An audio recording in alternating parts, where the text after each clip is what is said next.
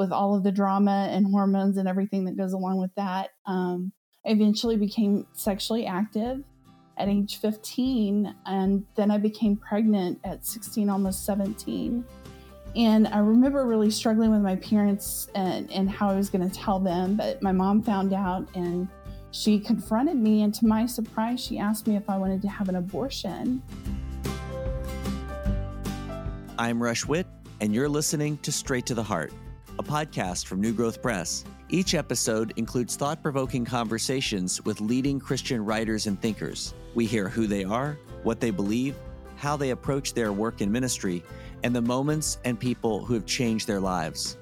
In Straight to the Heart, we go beyond the books to connect with the remarkable people behind them. I want to give you fair warning. This episode is heavy. Camille Cates is a public speaker and author whose testimony reaches out to those who are desperately seeking hope and healing from their own personal tragedies, in particular abortion. And that's what makes this episode heavy. In this episode, Camille shares her story of hardship and suffering as a young woman, including her own history with abortion. And yet her story is an incredible testimony to God's grace and help in the face of sin and suffering. Today, Camille and her husband Troy have 3 children and live in the Cincinnati area. This is Straight to the Heart.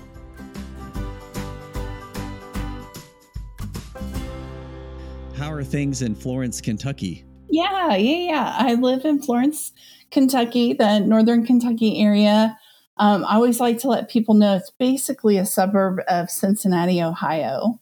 And we actually have the Cincinnati airport in our state. So anyway, I go to Grace Fellowship Church, and my pastor is Brad Bigney.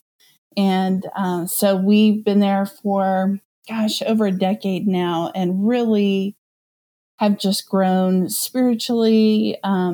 I love the practical application of the word that we're encouraged to do in real life. So, it's great. That's so great. I really appreciate Brad Bigney and have always enjoyed the time that I've gotten to talk with him and spend with him.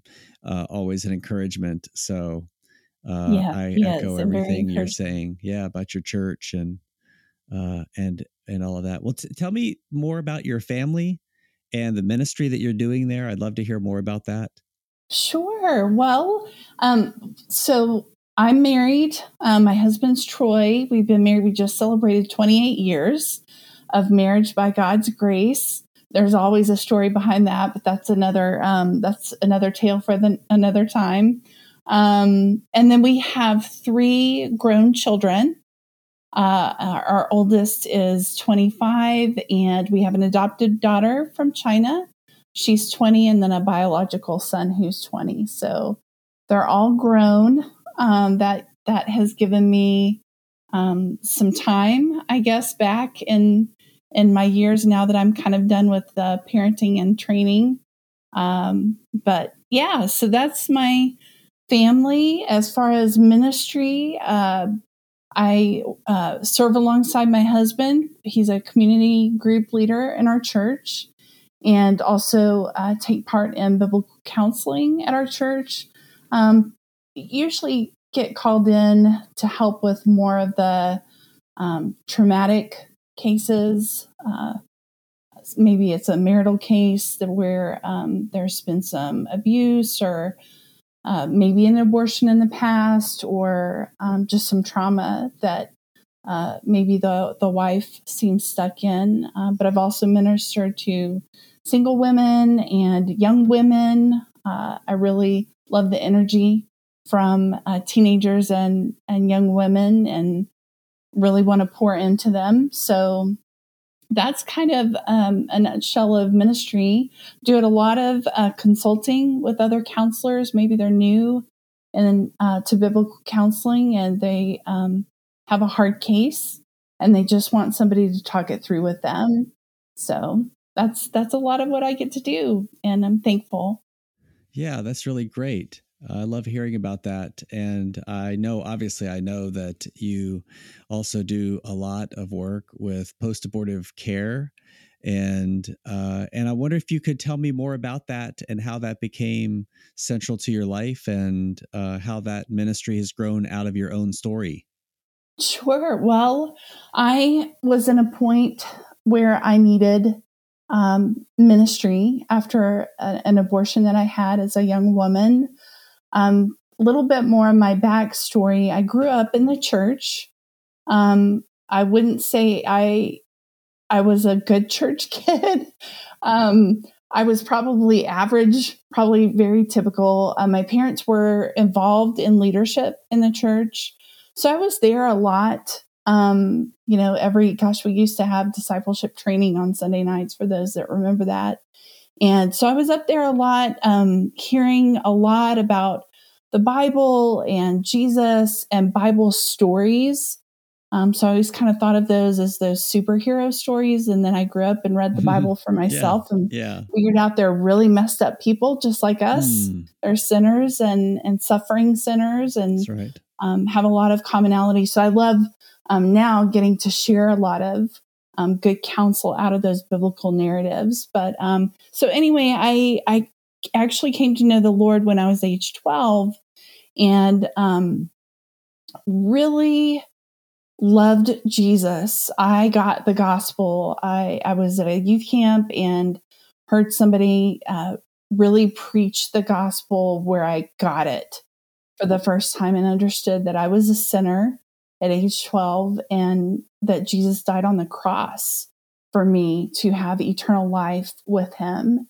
And so I received salvation at that point, but I went back home after camp and I was still not a good church kid. So I just didn't have a whole lot of discipleship looking back in my life, which is why I'm passionate a lot of times about youth ministry and, discipling our teens and helping them get to the real problems that they're facing in their lives and in the culture, and help them see that the Bible has real answers for real life. So what do you mean you weren't a good church kid when you came back? What were you like? I loved Jesus, but I didn't know really what else to do with him. So, on Sundays, I'd be in Sunday school, raising my hand and answering questions and kind of digging in. But during the week at school, and I feel a lot of students are this way, they just kind of then compartmentalized Jesus and didn't really make him central to everyday life. Didn't have anybody to teach me how to do that. So when I was in high school, I was boy crazy from the time I was little. And by the time I got to high school, with all of the drama and hormones and everything that goes along with that, I eventually became sexually active at age 15. And then I became pregnant at 16, almost 17.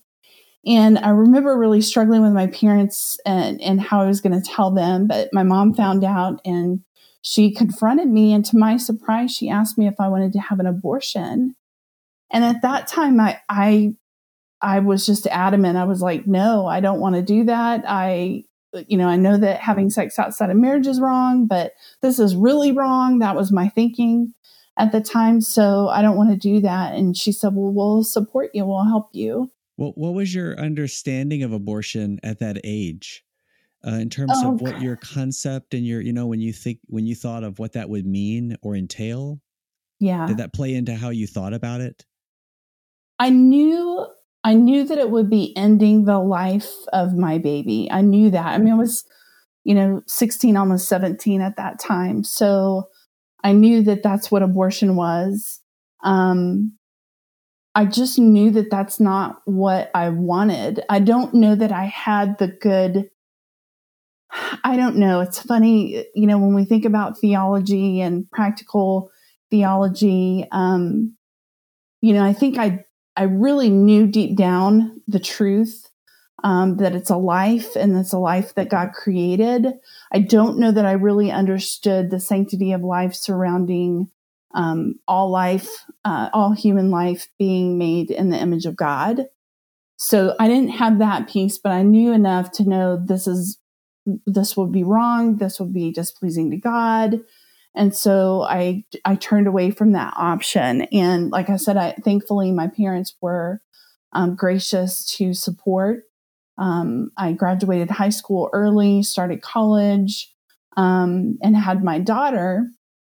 And, I started college and I was just really still struggling because even though my parents were supportive, still there wasn't anybody coming alongside me to help with discipleship and to help kind of challenge me on some of my choices and point me to Christ and point me to a deeper relationship with Him. So I just really struggled. I did get back into church. I was out of church for a while, got back into church with my daughter, but I really just did not have any discipleship on relationships and what a godly relationship would be like. So when I started dating again, I became sexually active very quickly and very quickly became pregnant again. And I think how old were you at that time? Yeah, at that time I would have been right around 18, 17, 18, late 17 and 18.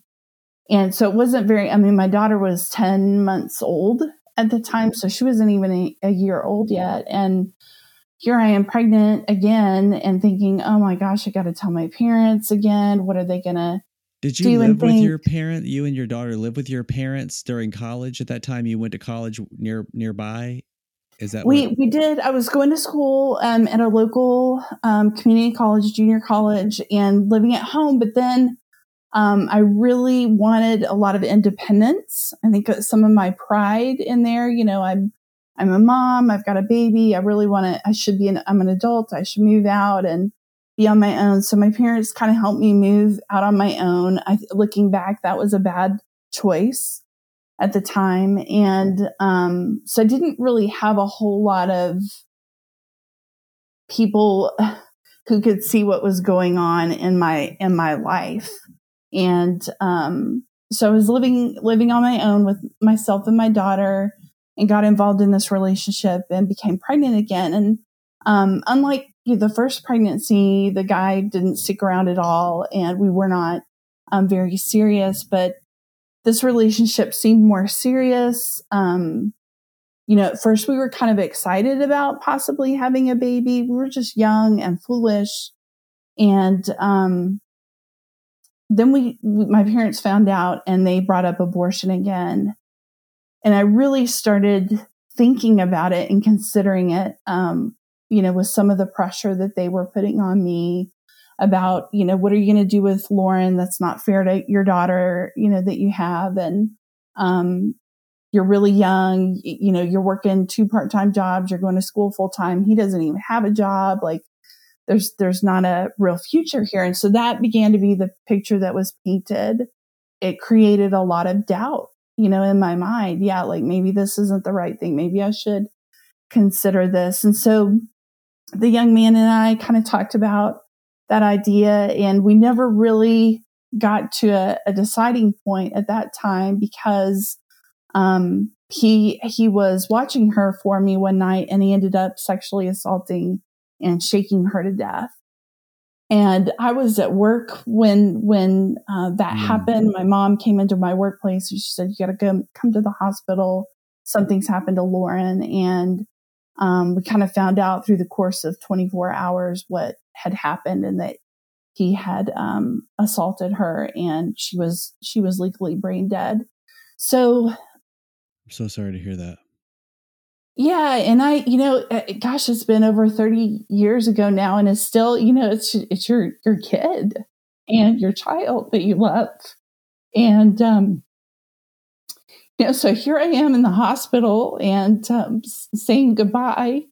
And I'm pregnant. And, my parents are coming at me again. I don't think we had even really left the hospital yet, and we're in the parking lot, and they're bringing it up like, Camille, you've got to have an abortion now. You can't go through with this. And so, within about a course of a week, we had my daughter's funeral. We buried her, and 4 days later, I'm on a plane to Dallas, Texas. We lived in Texas at the time, and up in Amarillo in the Panhandle. And I think my parents didn't want anybody to know in our hometown, or maybe they didn't provide services at the time. I don't know. So we went to Texas, to Dallas, and I had an abortion. And my world just spiraled after that. I lost everything. My boyfriend at the time was arrested. I went back to live with my parents. I couldn't go back to the apartment at all. I never went back because I couldn't stand, that when you talk about trauma, sometimes the places, the visuals, and being in a familiar place where something really horrible happened is really hard to go back to. So anyway, my life really spiraled after that, and I had been partying, kind of as a little bit of a party girl in high school, but really went off the deep end after that event, and my life just kind of spiraled for 2 years. And I knew that I had this relationship with the Lord, and I moved away. I just got to where I couldn't even stand being in my hometown. I moved away, moved to actually Dallas-Fort Worth area, and I met up with the same kind of people that I'd been hanging around that were not a good influence on me. I was not a good influence on them either. And so we were, I was just in this lifestyle of, I don't care anymore about my life. Like it's basically everything's been taken from me. So I'm just going to, do whatever with that, whenever, with whoever. And, but the Lord in his graciousness finally just helped me become sick of that life. I knew it wasn't going to provide me any answers or any hope. And I ended up moving back home. And while I was at home, God had brought a godly young man that I'd grown up with in church back into my life.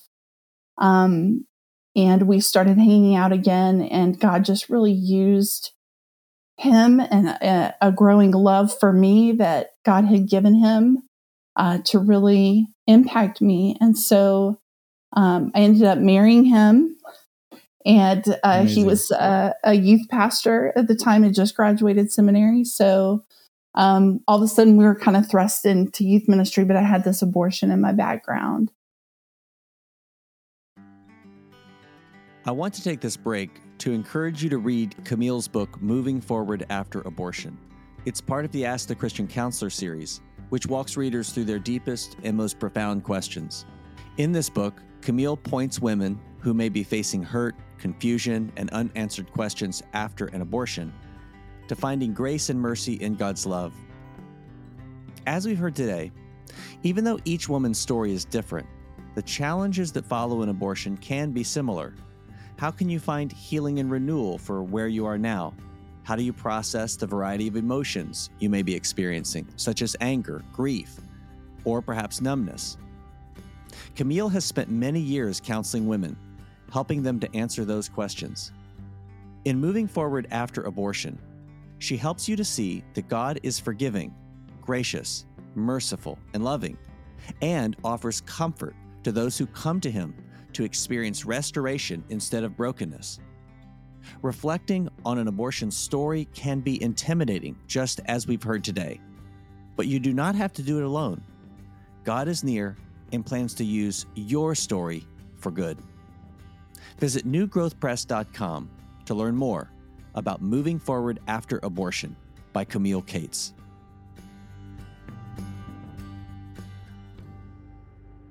It's amazing how often it seems like in really dark places. Your story is an incredible testimony of God's work in dark places, but of how many people have lived dark seasons and ended up in prison, somewhere similar, and the Lord uses those hardships to change them. And so that's absolutely something to pray for and, lean into God's grace. It is. Yeah. And a lot of people have asked me over the years, like, how in the world could you ever forgive him? And only Jesus could allow this to happen in his sovereign plan. But I remember in the very beginning sharing my testimony with women's groups, and God really showing me, Camille, yes, he's sexually assaulted and murdered your daughter, but what did you do to his baby through abortion? It's a violent process. I had a surgical abortion. It was very, when you think about what happens to the baby, is very violent and traumatic, and yet that was his baby. And so I really, had this glimpse of kind of seeing ourselves on even footing at the cross. And, we know that all sin, whether it's, abortion or murder or child molestation or lying or gossip or our pride, the Bible says our pride is an abomination to the Lord. That's serious wording. And so when the Lord looks at our sin as an abomination to him, we're all kind of at that footing. But for me, it was really helpful to really see us kind of at the same place and needing the same measure of mercy and grace. So how could I not, when you look at, I believe it's Matthew 18 that talks about the unforgiving servant. When you look at that story and how the king was able to forgive this enormous debt from his servant, but then the servant goes out and punishes another servant trying to take it out on him for just a pittance in comparison of the amount. I mean, that's when we're, vengeful and unforgiving and refuse to extend God's grace and mercy to others who have sinned against us. We're acting like that wicked servant who was sinned against, minuscule in comparison to our sin against God. So, those passages in scripture have really helped me and helped me to teach others, how to forgive when we've been seriously sinned against. I had interjected that question a moment ago, and then you kind of pulled you off track for a second. Do you remember what you were saying? You headed back down the road again. I think, one of the questions that you had asked was about, kind of how I'd found healing, I think, after my abortion. So, kind of picking back up with where I was when I met my husband. We were in youth ministry, we're serving. Nobody knows the secret that I've got but him, and there's definitely, a lot of fear for both of us. He really at that time wasn't sure about me sharing about my abortion with anybody. He was fearful that might cost him his job. And so, it just really hindered. And there were a lot of things that, was also living off of this fear that's very common for women who've had an abortion, which is, God's going to punish me. He's never going to let me have another baby. And so I went into marriage just like, I've lost both my babies. I want a baby so badly. I'm living under this fear that God's not going to let me have any more children. And I'm just making our marriage miserable because, he's, here he is, a new young youth pastor. He's like, please, can we just I just want to, focus on ministry and, let's see about having a family. And anyway, so it was really, all those things were really pressing in on our marriage. Enormous weight for you to carry. Yeah. And I think a lot of, we're in biblical counseling, we have couples that'll come in and their marriage is in crisis. Their communication is broken down. They hate each other. There's bitterness. A lot of times one of the spouses may be post-abortive, the other one doesn't even know about it. But that underlying anger and depression and bitterness, things that have been undealt with, is wreaking havoc on their marriage. So a lot of times I'll encourage biblical counselors, like, please, are you putting a question in your PDI about whether or not somebody is post-abortive? Because if we're not getting to that, I mean, that taking the life of another human being is at just the core of who we are.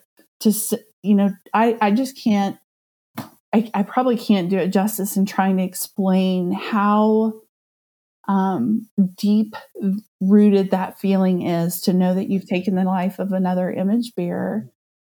And so to walk around with that, or to try and function in your marriage or your parenting, it can affect how you treat your children, good or bad, because you're living off of this past experience. And so that's why, a lot of women and men will say, well, I've dealt with my abortion. Jesus forgives me. I put that all under the cross. I don't want to bring it up again. But there's all these other underlying things, because we're deep souls, and there's these complexities that surrounded our abortion experience that affected us. And, sometimes, we're suffering from it, or we've committed other sins because of it. So then you begin to have all these layers of complexity, and everybody just thinks, oh, Jesus has forgiven me for that. And that's great. That's justification. But what about your sanctification? God wants to do a thorough work in your heart to cleanse and heal that which has been broken. And sometimes we don't even realize that we're walking around with that brokenness. So God graciously led me to a post-abortion Bible study. Uh-huh. And where was that? That was with Healing Hearts Ministries International. So it's healinghearts.org. You can go online and do the Bible study. They have a post-abortion Bible study called Binding Up the Brokenhearted. And you'll be paired with a trained certified counselor who is also post-abortive. So it's really, it's great to have somebody walking with you who's been through some similar struggles. And but once I went through that Bible study, it just got me immersed in the Word of God, and pointed me to specific areas and emotions and things that I hadn't thought about needing to work through. And by the time I got done, my husband he was like, "You are a completely different woman." It's just amazing. And I had this love and hunger for God's Word.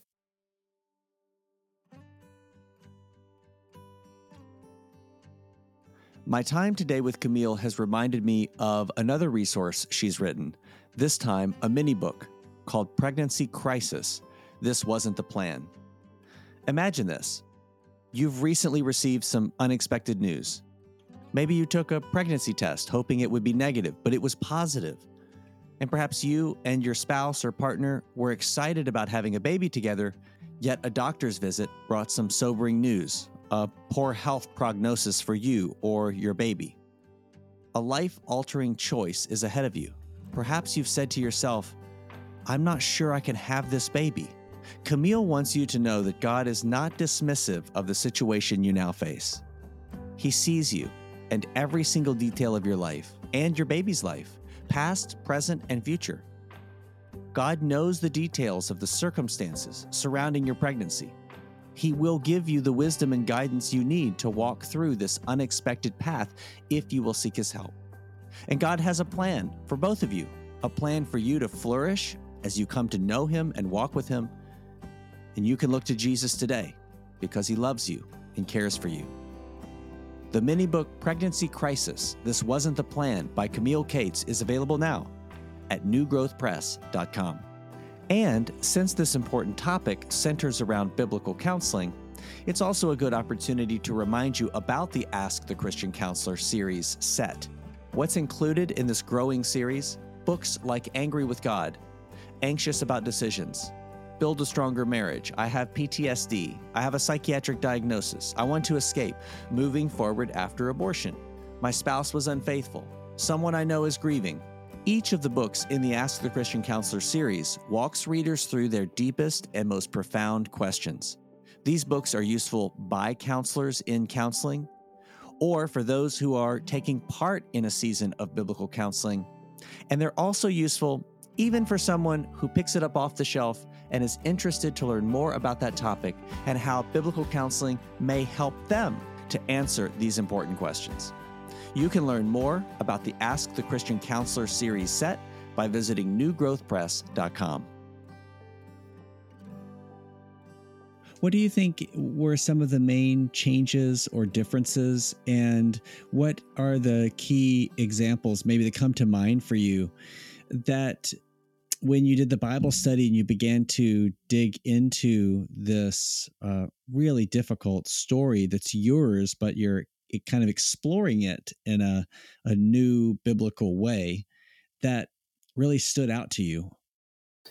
I think one of the biggest things that stood out to me, and too, I want to encourage this is in the book, Moving Forward After Abortion, that's coming out, Finding Comfort in God, that's coming out with New Growth Press. One of the things that was just pivotal for me was learning about anger. And, growing up, especially if you grew up in the church, a lot of times we have this wrong thinking that to be angry is sinful. It can be, it often is, but it's not always. And when you've been sinned against, whether it's, somebody's hurt you, sinned against you, like in my case, with my daughter being taken from me, you've been sexually abused, somebody's cut you off in a relationship unjustly, unfairly, whatever it is where you've been sinned against, we feel anger over that. And it's not always unrighteous anger. It can be righteous anger because God is angry over those things too. And he is righteously angry over them. But then a lot of times we turn around and we sin in our anger, which the Bible tells us not to do. So it's learning, it's okay. I think there was freedom in acknowledging I can be angry over what happened to me. I can be angry with him over what happened, but I don't have to respond and retaliate in anger. So walking through just different passages that talk about anger and not taking revenge and overcoming evil with good and, different things, loving our neighbors, praying and blessing and doing good to others instead of retaliating. All of those things, as I was immersed in God's word, began to just marinate in my heart and my mind and change and transform. So, and it's very freeing when you know that you can be angry over the things that God is angry over, but you're also called to respond to sin the way that God responds to sin. And that's with,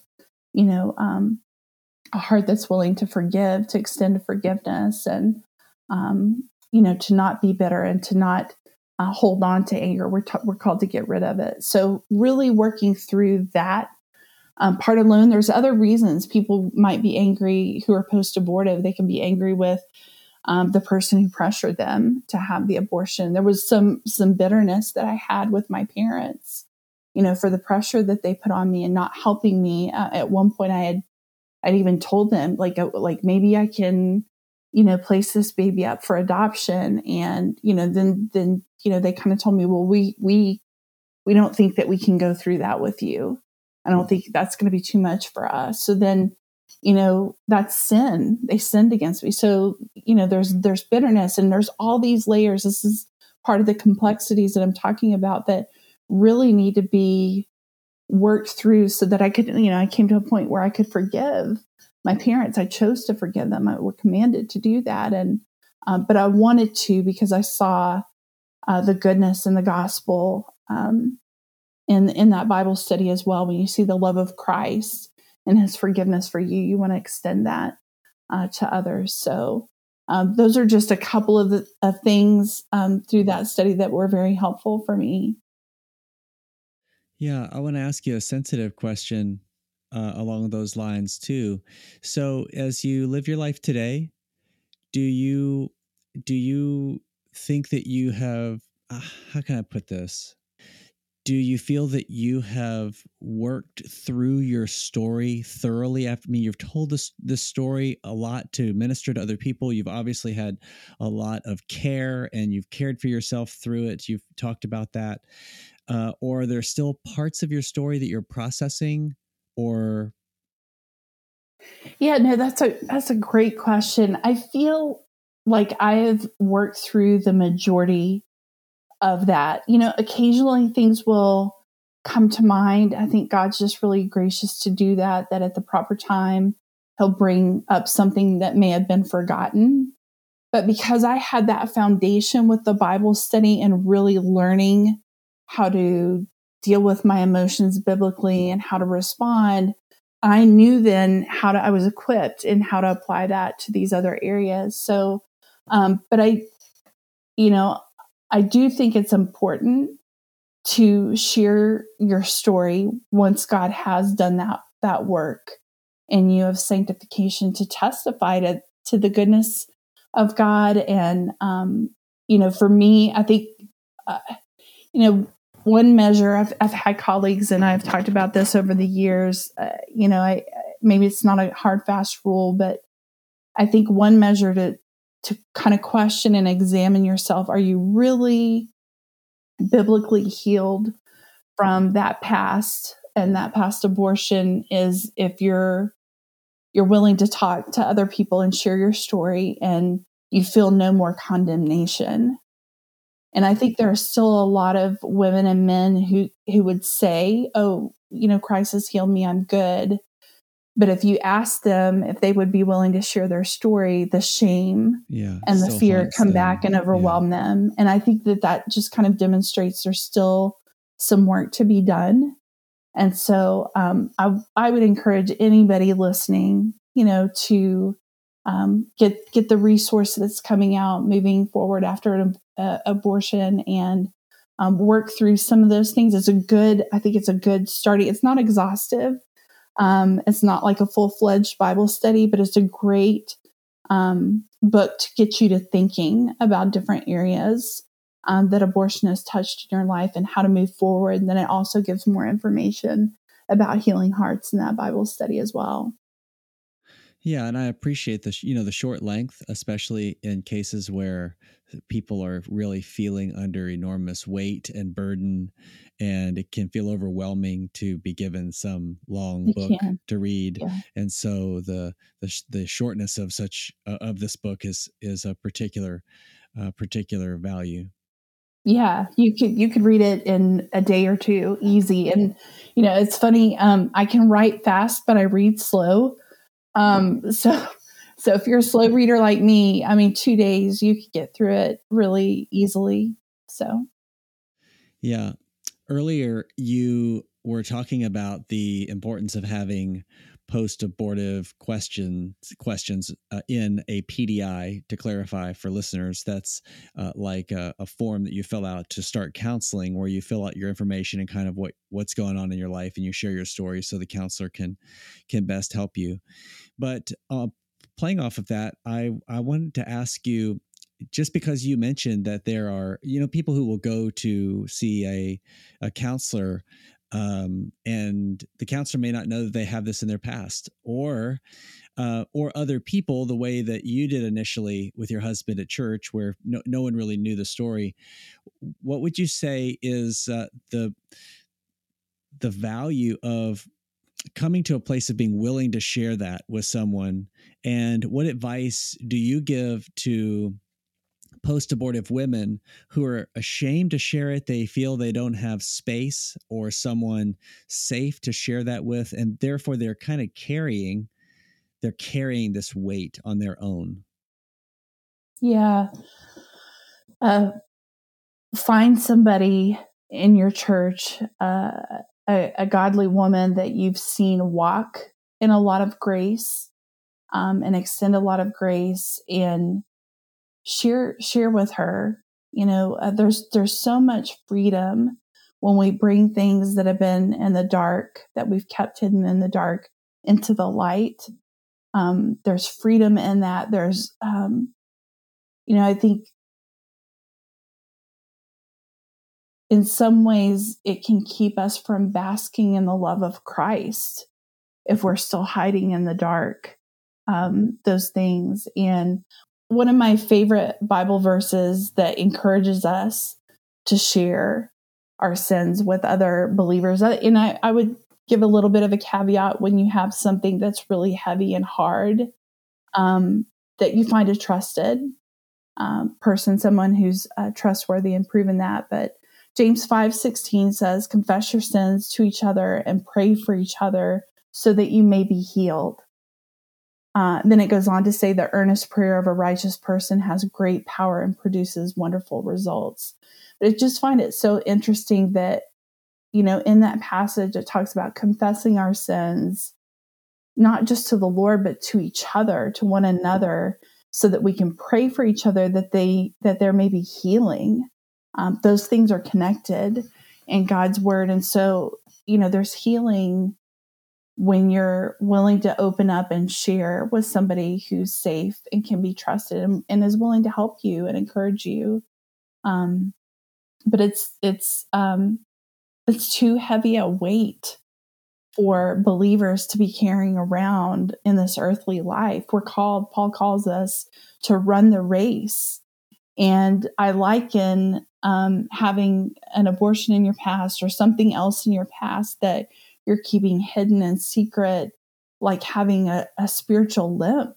You've got this thing that's, is it Hebrews talks about, having the snare and the weight that so easily the sin that so easily entangles us. It holds us down. It weighs us down when we could be running full force. So I would encourage you, it's time. If you're listening to this, you've had an abortion in your past, it's time. The Lord wants you to work through it with Him, find healing, move forward, and share your story with someone else who needs to hear it, hear the love of Christ. Amen. The passage that you talked about in James about believers confessing their sins to each other and praying for each other obviously carries into our minds the sense of a culture in which that can happen. And of course, we know that this kind of culture, it grows best in the local church, where churches are able to develop a culture of care that makes it easier. It's never going to be easy, but it's easier for people to share dark or difficult things. And so we want that culture to grow. And of course, we know that culture doesn't just happen out of nowhere, thin air, but it happens because there are individual people who are driving or welcoming that culture. And so here's maybe a two-part question. One, about the local church in general, and then two, about those individual people. What are the ways that you see, or maybe the way it's happening in your church, where that culture is growing, in particular with reference to post-abortive care? And number two, what could an individual Christian, just like what could a church do to grow that culture? What should an individual Christian who's wanting to be more involved, like my second daughter, who is just finishing high school and then moving into college. She's doing some community college dual enrollment stuff. She's really becoming passionate about the pro-life movement, and she's becoming involved with other students. So how could an individual like Sophie get involved in that culture, along with churches growing a culture of care in that way? Yeah, those are great questions. I have quite a bit to share on both of those. I feel like the church still has a really long way to go in fostering just a safe space for conversation. I think sometimes we're really, really passionate, as we should be, for preborn life. And we're against things that in the life of an image bearer of God. But the way that we talk about those things in certain circles, you don't know that the person who's listening has an abortion in their past. Something that might be helpful is to really encourage. I think believers get caught up in and maybe a little mixed up in understanding how to be most effective in the pro-life movement. And I would say to them, I would encourage anyone, know your audience. When we're talking about trying to enact legislation that is pro-life, your audience is probably not on your Facebook page. They're not at your church. That audience, the people that can help with legislation are your senators, your Congress people, who you vote for governor, who you vote for president. That's where that kind of Christians can engage on the civic level to help with, laws that are more biblical leaning on the issue of pro-life.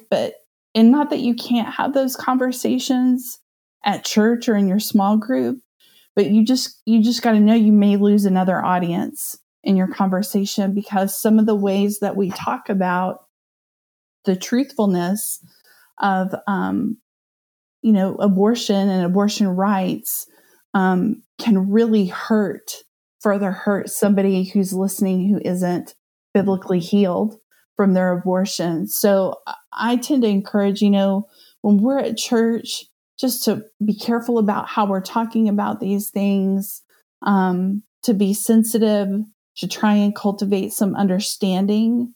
I think of anything, a lot of people might say, well, Camille, your book's going to be great. I can't wait to give it to somebody that I know that is post-abortive, or maybe I'll come across somebody that's post-abortive. And I would say, no, the book is for you.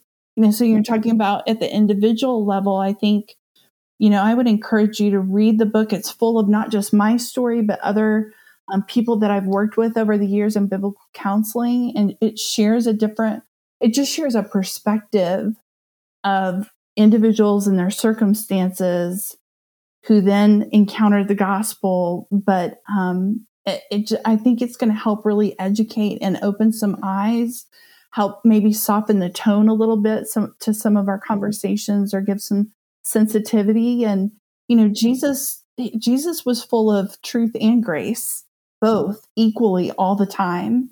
And I think that's, we're not always balanced like he was, but that should be our goal.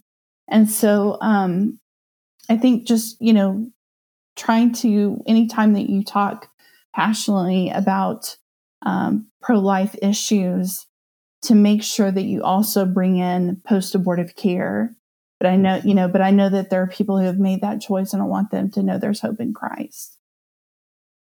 As you talk about the role of that kind of education, obviously it brings to mind a lot of misunderstanding or maybe myths. And so I wonder if you could share what, as you see it, are a couple of those misunderstandings or myths about this area of ministry that keep people from engaging in it in that, grace and truth way, in a more biblical way, a compassionate way. What are some of those misunderstandings or myths that you try to work with? I think one of the biggest misunderstandings is what a post-abortive woman looks like, or a post-abortive man. And, a lot of times I think the stereotype is, oh, that's somebody out there, and,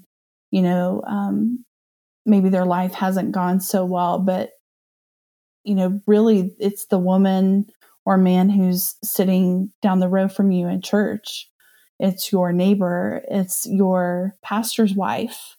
It's your elder in your church, and he has a hard time even showing up every Sunday for Sanctity of Human Life Sunday because, he's still hurting. So I think that's kind of a big myth, is what the post-abortive person looks like, and what their needs are. So I think that there are Christians who misunderstand what God's word has to say about forgiveness. And one of the myths that almost every woman that I've ever sat down with to talk about her past abortion was that she believed she needed to forgive herself. And that's a lot of times where people get stuck. Well, I know Jesus has forgiven me, but I haven't forgiven myself. And that, we don't find that concept or doctrine anywhere in Scripture. It is not there. We're to receive Christ's forgiveness for our sin. And sometimes that can be a little form of pride, or, something I've got to self-atone for what I've done. And so, they think that they need to forgive themselves. And I think that was freeing. I think I came in with that concept as well. We hear it all the time in our Christian songs and in books that people write and speakers that talk. But, the truth is we just need to receive the forgiveness of Christ. And that was completely freeing for me. And I hope that would be freeing for others. Well, Camille, I really am grateful for the way God has used your story, the way that he has redeemed so much hurt and brokenness in your story. I genuinely mean that from my heart, and I really value the time that we have gotten to know each other today and prior to today. But for me to be able to hear more details of your story has been sobering and encouraging and helpful to me to minister to people directly and to help others minister to those who are in the greatest need. So I really appreciate your time and friendship and your ongoing ministry and work.